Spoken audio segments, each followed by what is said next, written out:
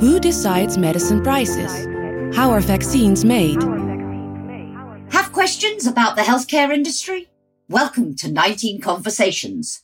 Today, we're asking Jack Scannell, independent consultant and honorary fellow in the School of Social and Political Sciences at Edinburgh University, is the pharmaceutical industry making too much money? I'm Jackie Davis. Thank you for joining the conversation. So, Jack, a very warm welcome. First, let me start with a very basic question so that we understand the background to this discussion. COVID has shown just how important investment in medical research is. But how do investors actually decide where to put their money? Well, I think if the truth be told, it's much more like betting on horses or playing the lottery than most people would think. It's a high-tech version of that. But I think particularly looking at biotech-type investments, investors guess how much a successful drug might sell for. They try and work out how much it would cost to run the clinical trials and bring it to market. Importantly, they try and guess the odds that those trials are going to be successful and how long it's going to take. They put those numbers together and then they decide. It's really like taking a bet. On COVID, I think it's been somewhat different. If you can remember as far back as January and February, which seems like a long time ago, at the time, not much of the drug industry was particularly enthusiastic about COVID vaccines, interestingly. And I think they looked at bets that they had made on earlier pandemics or near pandemics, SARS and MERS.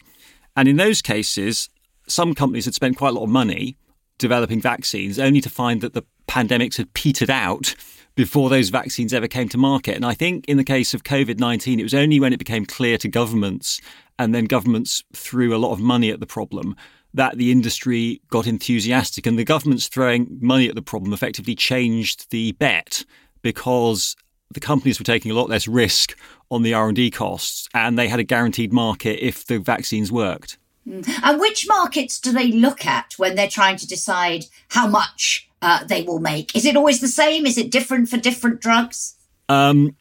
I would say in general, there's a strong skew towards the US. There is a famous bank robber who was asked, why did he rob banks? And he said, that's where the money is. Right. And I think to a certain extent, private sector investment is strongly skewed to where the money is. And the Americans pay more for the same drugs than Europeans. They tend to adopt them quicker and they tend to be more keen to prescribe them.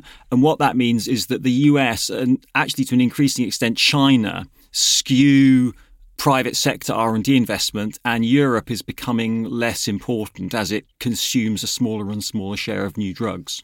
OK, so cutting to the chase of the question I asked at the beginning, are those who believe the pharmaceutical industry is too profitable, are they right? So I'll qualify my answer a bit before giving you a direct answer. And actually, I'll give you a direct answer, first of all. I think in aggregate, the answer is no, right? But it's a kind of loaded question, right? Because when one has arguments about industry profitability, right, I think there's a tendency to think that if the industry is winning, the customer is losing. In fact, it's a sort of four-way logic, really. You could have a situation where the industry is winning and the customer is winning. You could have a situation where the industry is losing and the customer is losing. You could have the customer winning and the industry losing, or you could have the third one, whatever the third one is. And, I mean, the best situation is typically situations where the industry is winning and the customer is winning. And the reason for that is you've got happy customers and you have capital flowing to make sure that the customers still get what they like. The worst situation is generally where the customer is losing and the industry is losing, because that's characteristic of an industry in decline. It's where the industry is producing stuff that the customer doesn't want to buy at a price the customer wants to buy it at, and the industry is losing money. So a classic example there would be, the candle industry in the end of the 19th century, right? It was an industry in decline. So coming back to the drug industry, well, a lot of the policy debate is appalling because it's based on irrelevant numbers. So people talk about profit margins. The drug industry does have high profit margins, but that's not a great measure of whether an industry is good or not. Supermarkets have low profit margins. They can be a pretty good business. And to answer the question, one has to look at the sorts of measures that interest capitalists. And capitalists, the clue is in the name. Capitalists are interested in the amount of profit they make per unit time, per unit of capital, typically. And there's a bunch of measures which are relevant there. And if you look at them, and it's not that hard to calculate them, what you find is that the industry did very, very well from around 1930 to around the year 2000. And the industry returns started declining on some measures around 2000. And now, on most measures that a sensible capitalist would look at, industry performance is sort of average or possibly slightly below other industries after a very, very good long run. So there we are. Is it the same across the board? Is it the same, broadly speaking, for all drugs or treatments for all types of diseases? Or do we see significant variations? There is huge variation. And typically what you find is drug companies get less and less interested in those areas that they think are less and less profitable. And they get more and more interested in those areas that they think are more and more profitable. And there's a very obvious example at the moment. Cancer drug prices are contentious. But because cancer drug prices are high, there's a huge amount of private sector flowing into oncology R&D, right? You've got this weird situation in the US where a confluence of interests between physicians, hospitals, the drug industry means you have very, very high cancer drug prices. The confluence of interests means that politically it's very hard to do anything about them, right? So there's a huge amount of private sector capital flows into oncology. It causes problems in Europe because the prices that the US market will bear are problematic for lots of European health systems. On the other hand, one can think of, drugs for typically poor people in poor countries or even antibiotics for rich people in rich countries, where for various geeky technical reasons, the prices tend to be very low, the markets are small, and private sector capital has largely walked away. And okay, very simple question. I mean, it seems to me you have research and development costs, and that is the big cost, as you were talking earlier about that assessment that investors make when they're looking about where to put their money. Why can't we just say, okay, that's what it costs to develop the drug. That's the R&D cost. So logically, the price is X. Why can't we do it just simply like that? I'm not going to say you couldn't do it. I think you could do it, but I don't think it would deliver the policy objectives you want. And I think that is for a number of reasons. I think the first one is just ferociously difficult to do in practice. So because the cost of R&D is dominated by the cost of failure, and lots of companies never bring anything to market, there's a sort of practical question, which is when you say how much did the R&D cost, what do you include in that calculation? Do you include all of the stuff that didn't work? And then how do you allocate the cost of the stuff that didn't work? So would you include the stuff that didn't work in a different disease? Would you include the stuff that didn't work in a different country? And if you didn't include that stuff, then the private sector investors, when they're placing their bets, they know a bunch of stuff ain't going to work. So if you only wanted to base your cost on the stuff that worked, you're not going to be offering enough money to get private sector investors to place the R&D bets in the first place. So I think there's this sort of ferocious cost allocation problem that means that when you try and work through the practicalities of doing it, it's very, very hard to think how you do it in a sensible way. So are you essentially saying you need to price in the cost of failure? I think an analogy is, well, yes. And there's a very good analogy that everyone understands, right, which makes it simple, which is you need to think about it like running a lottery. So imagine that you've decided to pay lottery winners on the price that people paid to buy their lottery ticket, right? If you were offering, so okay, it cost me £1 to buy or €1 to buy my lottery ticket. If I could win €1 or €1.10, which was how much it cost me to buy my ticket, it wouldn't be a very attractive lottery. Lotteries are fair for the people entering them, but they're deeply unfair in terms of who wins and loses. And you need to offer the winners a lot more than the stake of the average player, right? And I think the same logic applies to R&D. Prices are an incentive. They're not a reward, right? They're not fair because lots of equally good companies will fail because there's a lot of luck in R&D as well. So I think the thing is to think about prices as an incentive, not a reward. And what would happen if we reduce that incentive? So if we simply reduce prices, countries decide they just won't pay a certain price and they reduce them. Depends a lot who the countries are, to be frank. Again, without wishing to be unfair to sort of Liechtenstein or Luxembourg, right? People are making R&D investment decisions on a global basis. So you're estimating the size of the global market for your drug, which is dominated by the US, possibly China. So if Luxembourg or Liechtenstein decided not to pay for drugs, it would make zero impact on the number of new drugs that the world discovered, right? Because people would still fund for the US and Chinese markets. But what it would mean, probably, is that drug companies would then not sell the drug to Liechtenstein or Luxembourg because they would fear that if they did, the countries that are still buying the drug would want the price that Liechtenstein and Luxembourg got. So for Europe, the real issue around trying to introduce radically lower pricing is an access problem, not an R&D investment problem. You're not going to stop the flow of drugs. You're just not going to get access to them.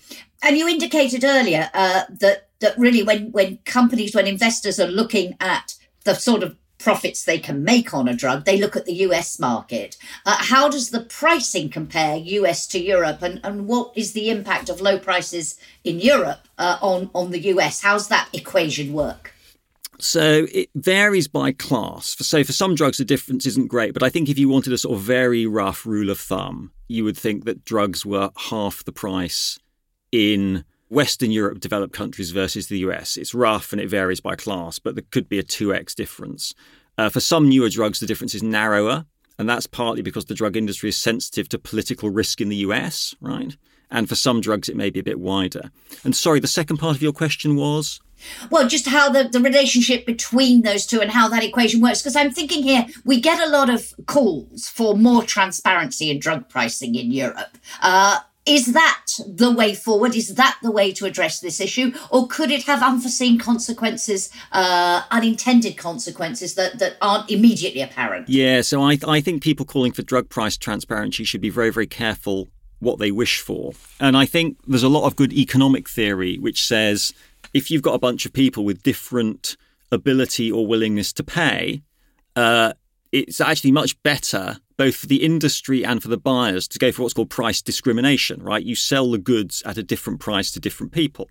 Now, price transparency makes price discrimination very, very difficult because you're signaling to the people in the high price markets that there's other people out there who buy it for less. And the easier you make it for those people to know that other people are buying it for less, the more they're going to demand to have it for less, and the more the seller is going to not sell it in the low price markets.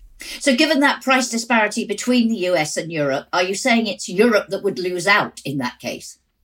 Yes, is the short answer, I think. And we see this already, right? So in the UK, it's maybe not painted in these terms, right? But we have a health economic agency called NICE. They work out the cost effectiveness of drugs. They deem many expensive drugs to be not cost effective. Drug companies then have the choice of cutting the price to make the drug cost effective in the UK, or simply not selling any in the UK. And in some cases, they opt simply not to sell any in the UK.